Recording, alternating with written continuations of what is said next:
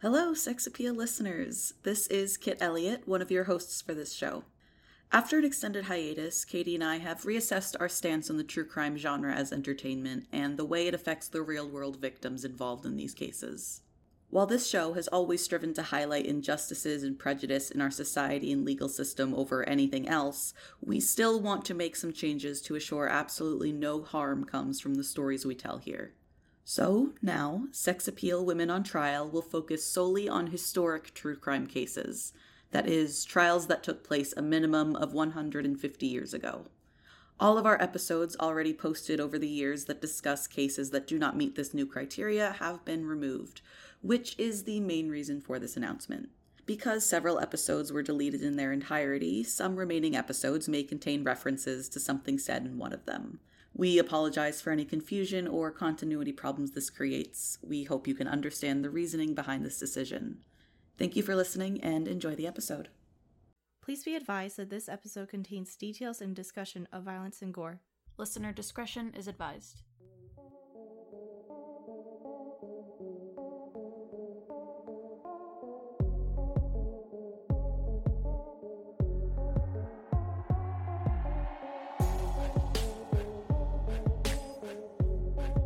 Hello and welcome to Sex Appeal Women on Trial. I'm Kit. And I'm Katie. Thank you to everyone who's tuning into this episode. It means you survived our first two. If you haven't already, please subscribe to us on your listening platform of choice. Right now, your options are iTunes and SoundCloud, but we're working on getting on Spotify and maybe a few others soon. So let's talk about something nice. I'm back. Which is always nice. Yeah. Kidding. Oh, wow. You know what? Let's just stop this podcast right now. All okay? right. Thank you so much for listening. This is our finale episode. Bye, guys. Thanks for tuning in. Anyway, I'm back from Ireland and England, and it was a lot of fun. I was sick, and I'm still a little sick, but that's okay. You lived. I lived. I am here in good old America. Mm-hmm. Hooray. In the year of our Lord 2019. I, however, have really done nothing. I've been here. Good thing, I guess my good thing is I've had plenty of quality time with my pets. There you go. Which is always the best. I miss Sandy so much.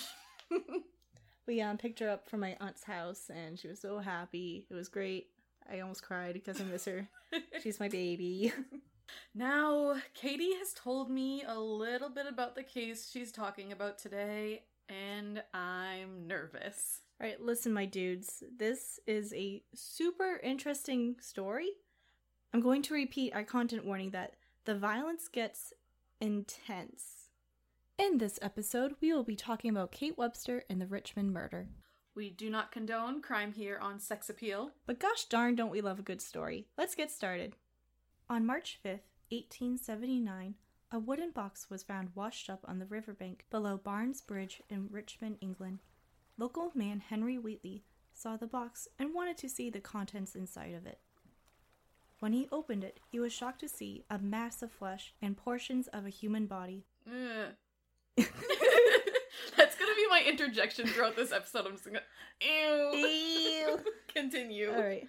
From your mass of flesh. That's so dramatic. There was a cut piece of a torso, 2 legs, but only 1 severed foot from an unidentified woman. Little did he know that he had stumbled upon the results of one of the most gruesome and controversial crimes in the late 19th century Britain. So Kit, what do you know about this crime? Like I said, you've only told me about how nasty this case is, so I don't know the details. I tried looking up some kind of documentary or anything like that about it, and I actually didn't find much. I found a couple podcast episodes about it, but I did not listen to them, don't worry. Perfect, because that means I can gross you out myself. Oh, thanks, I hate it. Kate Webster was born as Kate Lawler in Killane, County Wexford, Ireland, around 1849.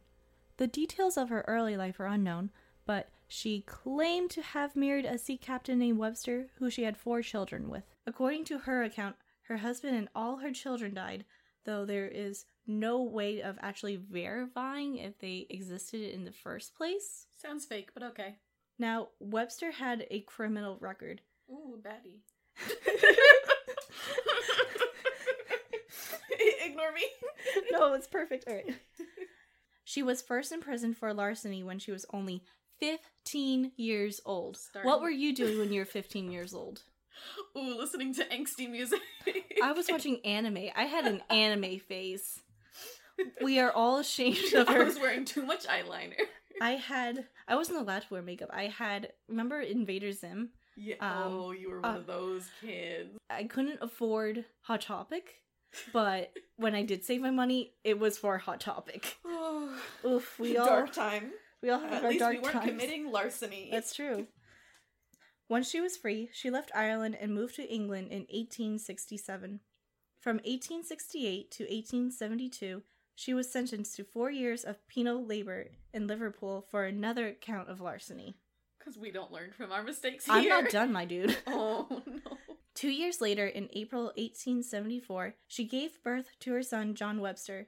The identity of the father is unknown since Webster was a prostitute at the time. She did believe, however, that her son's father was a man named Strong, and we'll talk about him later. Can't wait. In May 1875, she was convicted of 36 charges of larceny. What are you doing? And was sentenced to 18 months in prison. Once released, she was arrested for another account of larceny and was sentenced to a year imprisonment in February of 1877. She got out and went back in. During this time, her son lived with a friend who, through connections, was able to get Webster a job as a maid. Friendship goals? I mean, yeah. Watches your son That while is you're a in ride or prison die friendship. for 36 charges of larceny and gets you a job. 36 plus. Yeah, more than 36. During the Victorian era, about 40% of the female labor force was employed as servants. Servants and employers lived and worked together within the household. On January 29th, 1879, Webster became the maid for Julia Martha Thomas at No. 2 Mayford Cottages in the town of Richmond. Mrs. Thomas was a small, 54-year-old woman. She was a widowed retired schoolteacher who was said to be kind and a loved member of her church. After the death of her second husband in 1873, she lived alone. The house was a 2-story townhouse made of gray stone, surrounded by lovely gardens. Throughout Webster's short employment, Webster and Mrs. Thomas had a mutual dislike towards each other.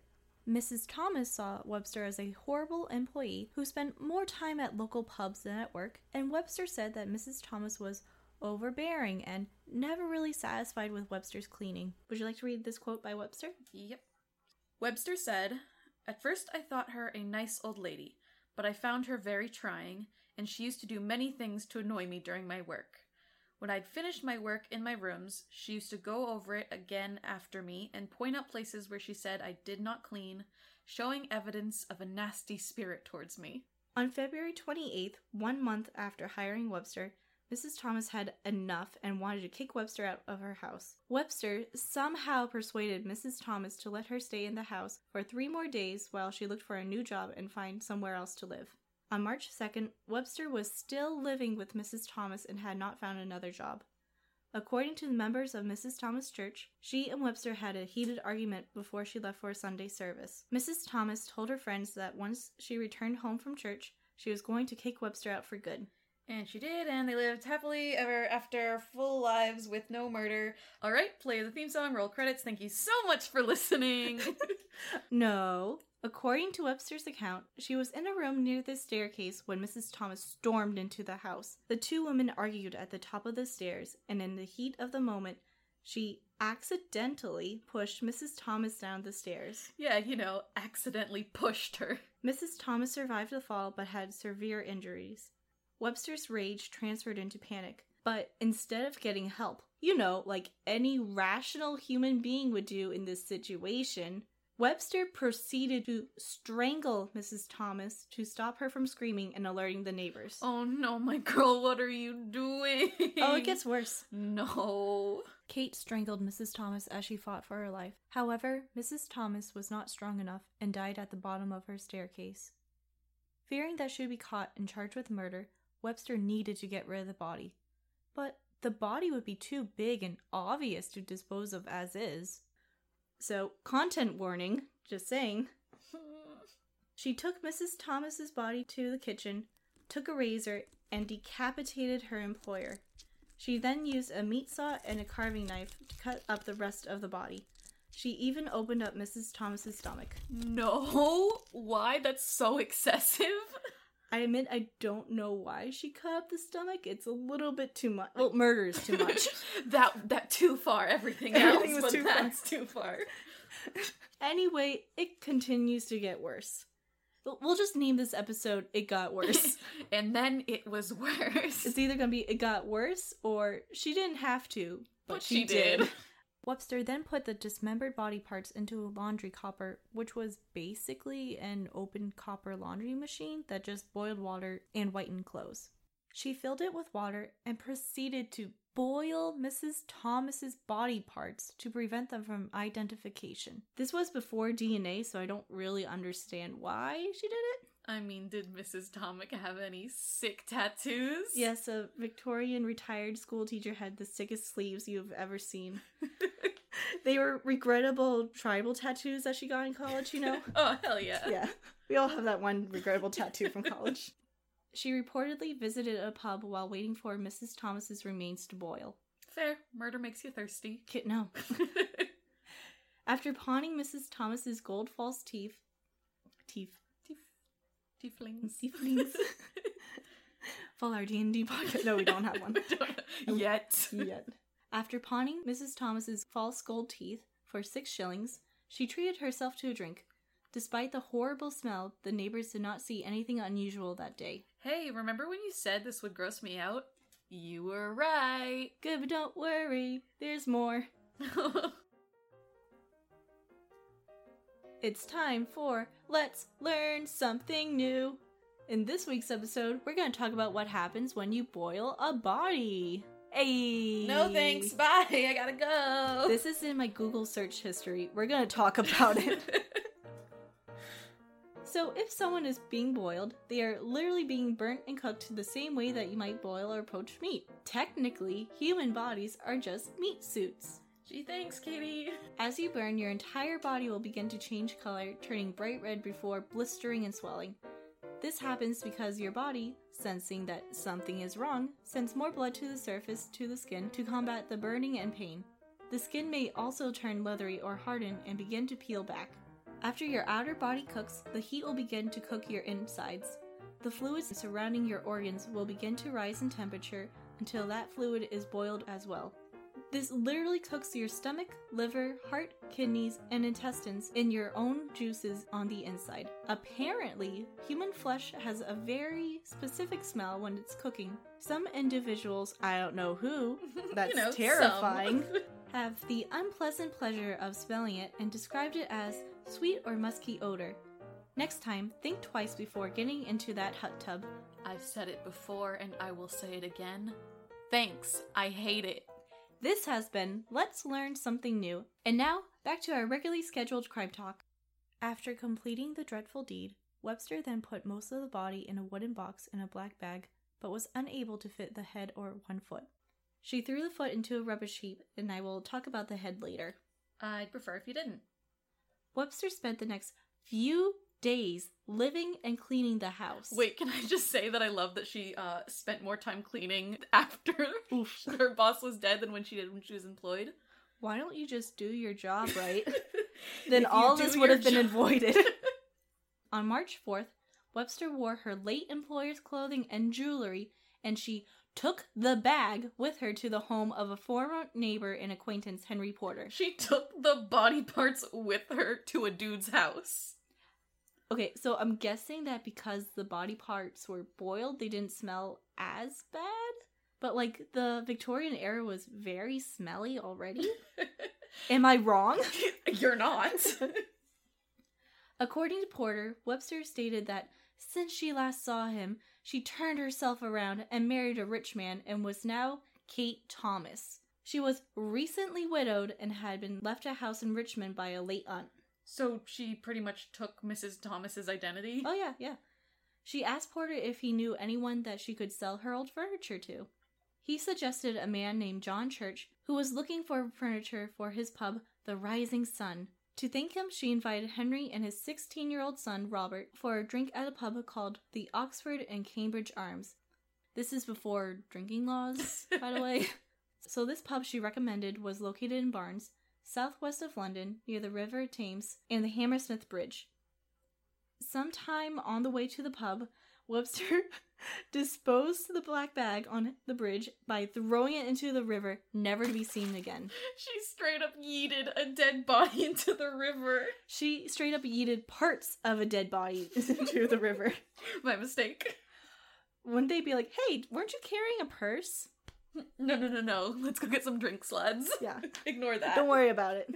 When I was in London, my family and I walked past the River Thames, and I stopped my mom to take a picture of me throwing my fanny pack into the water to pose for a picture, just for this podcast. Katie. Yes. Talk about some horrible things on this podcast. Mm. Gruesome crime, Mm-hmm. murder, Mm-hmm. boiling body parts. Oh, of course. And yeeting them into a river. Mm-hmm. But the most horrendous crime of all is that you were wearing a fanny pack. Oh, I'm sorry, but us travelers wear fanny packs because it's convenient, and who would want to rob someone with such atrocious fashion sense? They don't even want to be seen with you, so they won't rob you. Exactly. Look who's stupid now, huh? They walk up, I am disgusted, I am revolted. I dedicated my life to our Lord and Savior Jesus Christ, and this is the things I get. We love Vines here. We support Vine, not TikTok. Bring down TikTok. I support TikTok. Oof. Leave a comment below if you support Vine or TikTok. I support both. Anyway, getting back to getting away with murder, Webster asked Robert to carry the box back at her house to the bridge. She explained that she was waiting for a friend to pick it up at that location. Once they were there, she thanked Robert and told him that he should start to head home without her. And once Robert turned around a corner after leaving Webster at the bridge, he heard a faint splash. Webster was able to catch up with him and said that the friend came and got the box. Robert later reported how heavy the box was. Life lessons, kids. Never transport suspicious boxes for other people. Even if it is an old family friend, you don't know who you can trust. They might be handing you boiled body parts. Life lessons from Sex Appeal, Woman on Trial. The following day, the box was found washed up next to the river bank, about a mile away from the bridge. The police were immediately notified. Around the same time, authorities found the missing foot in the dumpster. So, according to legend, Webster tried to sell some jars of her best strippings or lard to neighbors and patrons of her favorite pub. This lard was said to be the reduced fat of Mrs. Thomas. A few young boys claimed that they ate 2 bowlfuls. Please, don't let that be true. Luckily, many historians stated that there was no evidence supporting this statement. I think that it was a rumor made up during the trial because of all the hatred towards Webster. We will talk about that hatred later in more detail. I mean, hey, if you want to make people hate someone, convince them that they fed a person's boiled remains to some kids. Also, if it wasn't true, why would anyone say they unintentionally ate a person? Weird flex, but okay. Webster continued to living there, posing as the late Mrs. Thomas. On March 9th, a week after the murder, she's been there for a week. I just chilling. Straight up chilling. She reached an agreement with John Church to pay him £68, about $1,870 in today's money, with an interim payment of £18 in advance, which is $400, possibly? Around, yeah.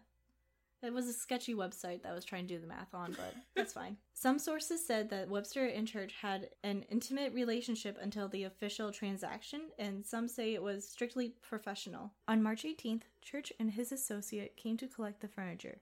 That day, the next-door neighbor, Miss Ives, grew very suspicious of the activities at her neighbor's house, especially due to the fact that she hasn't seen Mrs. Thomas in the last 2 weeks. When seeing Mrs. Thomas's furniture being removed, she went outside and asked Church and his associate what they were doing and demanded to talk to Mrs. Thomas. Church, still believing Webster was the real Mrs. Thomas, called her over to talk to Miss Ives. Only Miss Ives knew that Webster was really Mrs. Thomas's maid and kept asking her where Mrs. Thomas was. This obviously confused Church because to him, Miss Ives kept on asking Mrs. Thomas where Mrs. Thomas was. She repeatedly asked Webster where Mrs. Thomas was, and Webster kept saying that she didn't know. Eventually, Church realized that Webster was not the real Mrs. Thomas and called the police. Knowing the jig was up, Webster managed to slip out the back door and fled to Ireland with her 4-year-old son. When police arrived, they found the house quiet. While looking around the kitchen, everything seemed clean at first. However, after inspecting the copper, they discovered some bloodstains, burned finger bones, and fatty remains left behind. Remember, Webster was a terrible maid. That was her downfall. The police were able to connect Webster because they were able to show Robert the box and its contents for him to confirm that it was the box that he helped carry. Yep, I believe they showed this poor boy the mutilated body parts that he unknowingly helped dispose of. I hate it.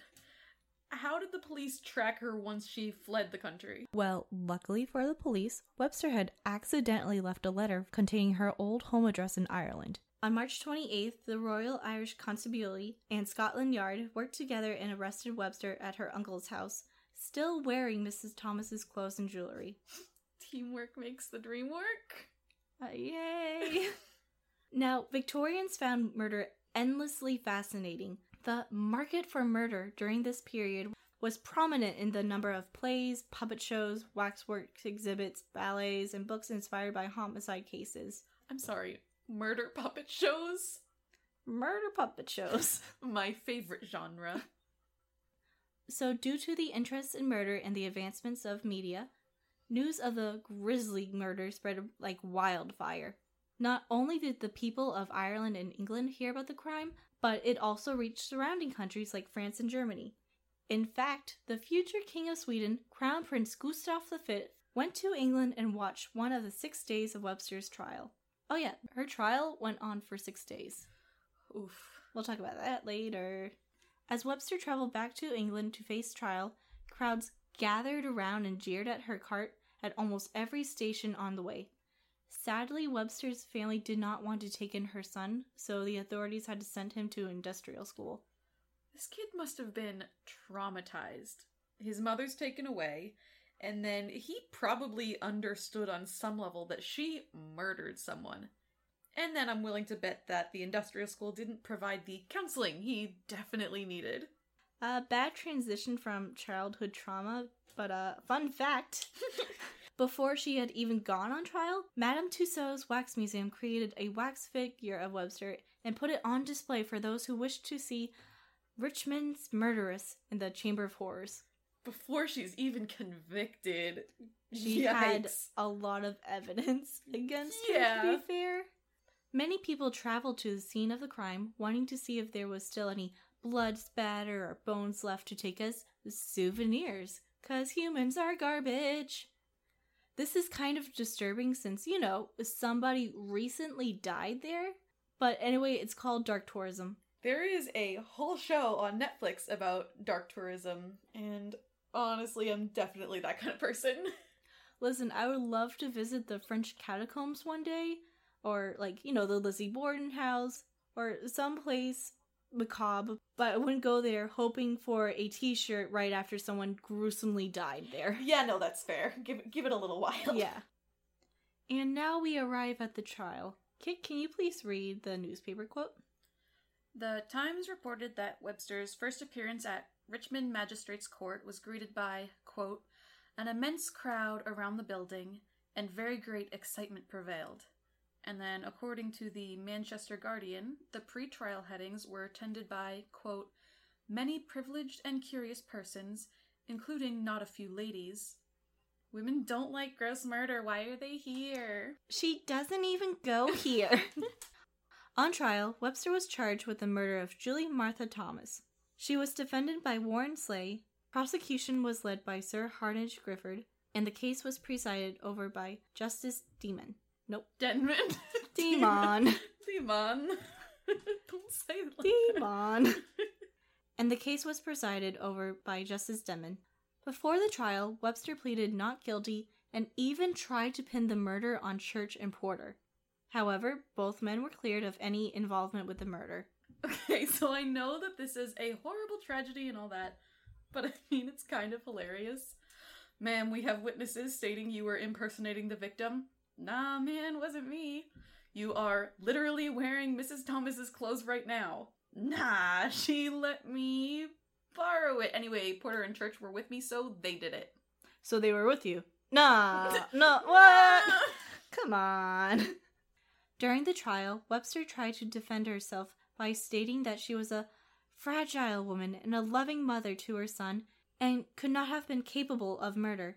She attempted to make the jury sympathize with her by directing the attention to Strong, the possible baby daddy of her child, blaming him for leaving her. Kit, can you please read the quote? She says, I formed an intimate acquaintance with one who should have protected me and was led away by evil associates and bad companions. So she tried to play on the time's social norms and values, such as the man needed to guide the woman, how women are weak, how they need to love and protect the child, which that part is very important to these. But it's like, yeah, she can't make her own decisions. It's her husband's fault or lack thereof. However, due to Webster having more interactions with the law than her own son, the court did not believe her pleas. That's fair. Over the course of 6 days, the court heard a number of witnesses, such as John Church, Miss Ives, Henry Porter, and his son, I want to say Harry Potter, piecing together the story of how Thomas died. One of the witnesses was a bonnet maker named Maria Dernan. She told the court that Webster had visited her shop a week before the murder. In the store, Webster said that she was going to Birmingham to sell some jewelry in a house that her aunt left her. Gifford stated to the jury that this comment was a sign that Webster had premeditated the murder, rather than accidentally pushing Mrs. Thomas down the stairs. Yep, just keep digging your own grave there, girl. Oh, we're not done yet, my dude. If you think this case could not get any more insane, think again. Remember, we're gonna call this It Got Worse. And then it got worse. And then it got worse. After a long 6 days of trial, the jury reached a verdict in little over an hour. Kate Webster was found guilty, obviously, and was to be executed by hanging in Wandsworth Prison. Justice Denman asked Webster if there was any reason why sentence of death should not be passed upon her. In her response, she stated that she was pregnant. Wait, what? Wait, so you said earlier that Church and her might have had an intimate relationship, so is he the father? Did she know that she was gonna get caught and then, Do you want to read the next few quotes? Oh, sure. The Law Times reported that, upon this, a scene of uncertainty, if not confusion, ensued, certainly not altogether in harmony with the solemnity of the occasion. The judge commented that, after 32 years in the profession, he was never at an inquiry of this sort. Yeah, so everyone pretty much lost their minds. Yeah. The court had to call upon a jury of matrons, a special jury in English common law used to see whether a party to a legal action was pregnant. It's weird that they have this specific jury, but... Right, how often was this happening? I don't know. They had to have 12 women sworn in, along with a surgeon, and brought Webster to a private room for examination. After a long hour of waiting in the courtroom, the matrons came out of the room. They said that they could not find any physical evidence proving that she was pregnant. It was in fact another lie she had made up to avoid the death penalty. It wasn't until the eve of her execution that Webster had finally came clean and admitted her guilt. She gave the authorities a step-by-step account of her actions during and after the murder. On July 29th, Kate Webster was hanged at Wandsworth Prison at 9 a.m. There was a large crowd of people waiting outside of the prison gates, and everyone cheered when they saw a black flag raised over the prison walls, signifying that she was dead. Webster's body was buried in an unmarked grave in one of the prison's exercise yards. Okay, why would you exercise in a graveyard? Yeah, where do we put the body? I know, where people are just, doing laps. Oh wow, Mary Jane died the other day. Anyway, can you spot me? Thanks, bro. For over a century, authorities never found out what happened to Mrs. Thomas's head, and her murder was almost forgotten in time. However, in October of 2010, 131 years after the murder, Planet Earth star Sir David Attenborough was excavating the yard of his home situated between the former Mayfield Cottages and the Hole in Wall pub. Less than 100 yards away from where Mrs. Thomas was murdered, a groundsman found a dark circular object in the ground. As he looked closer, it turned out to be a human skull. What? I know, but anyway, let's just keep going. Read this, please. Freeman's Journal and the Daily Commercial Advertiser of Dublin noted that this crime was called, quote, one of the most sensational and awful chapters in the annals of human wickedness, had resulted in the press teeming with descriptions and details of the ghastly horrors of that crime. So we can both confirm that Webster was 100% guilty, right? Yeah, I'd say so. Yeah. However, the public hated her not only because she committed this heinous act, but also because she did not fit the feminine Victorian era standards. Weird thing to be mad about. She killed someone. I feel like we should be more concerned about that. Right, not that she wasn't following social norms. Anyway, yeah. The newspaper slept on this, portraying the heavily built and tall Webster anything but feminine. Writer Elliot O'Donnell described her as not merely savage and shocking, but the grimmest of grim personalities, a character so uniquely sinister and barbaric as to be hardly human. The newspapers described her as gaunt, repellent, and trampish looking. However, the reporter for the Penny Illustrated paper and Illustrated Times commented that she was not so ill-favored as she has been described. Gee, I went to start. This is something that we kind of still see today, like criminals, but also I find like a lot of female politicians, even if, yeah, her politics are bad, but people will criticize based on her appearance. Like, no, let's focus on the actual bad stuff, not that you don't find her attractive. Right. Many Victorians didn't like that Webster disobeyed the expected norms of femininity standards of the Victorian era. Ideals at the time were that women should be kind, quiet, passive, and physically weak at most. Webster was the complete opposite, and therefore was described in negative ways due to her lack of femininity. Like I said earlier, I believe that the story of her trying to sell people fat was a lie made up to further paint the picture of her being a monster.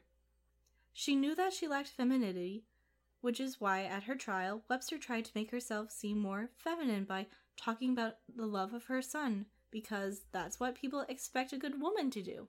Not a good mother, a good woman.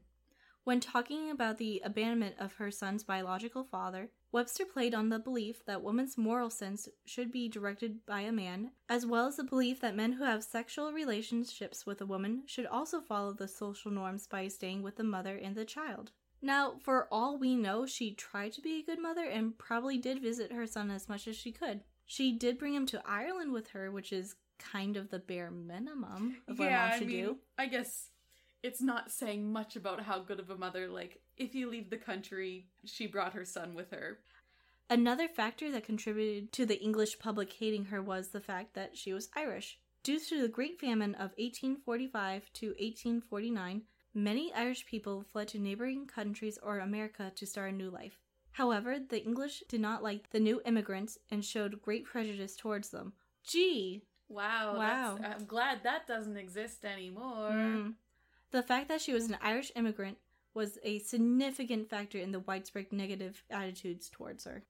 Irish individuals had to live in slums that were rough, overcrowded, and in terrible condition. Children in these slums were generally left to fend for themselves, where they would scavenge for food. Irish immigrants were stereotyped with crime and alcohol, which described Webster perfectly.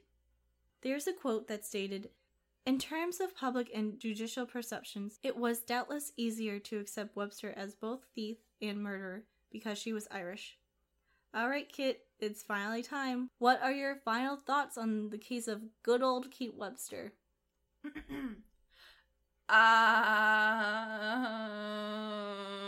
Yeah, that sums it up. The whole thing is just bonkers from start to finish. And I really can't believe there's not enough people talking about this case. I agree that it's kind of shocking that more people don't talk about this. But, Hey, how about you don't ever tell me about boiling bodies ever again, ever? No promises. I hate that.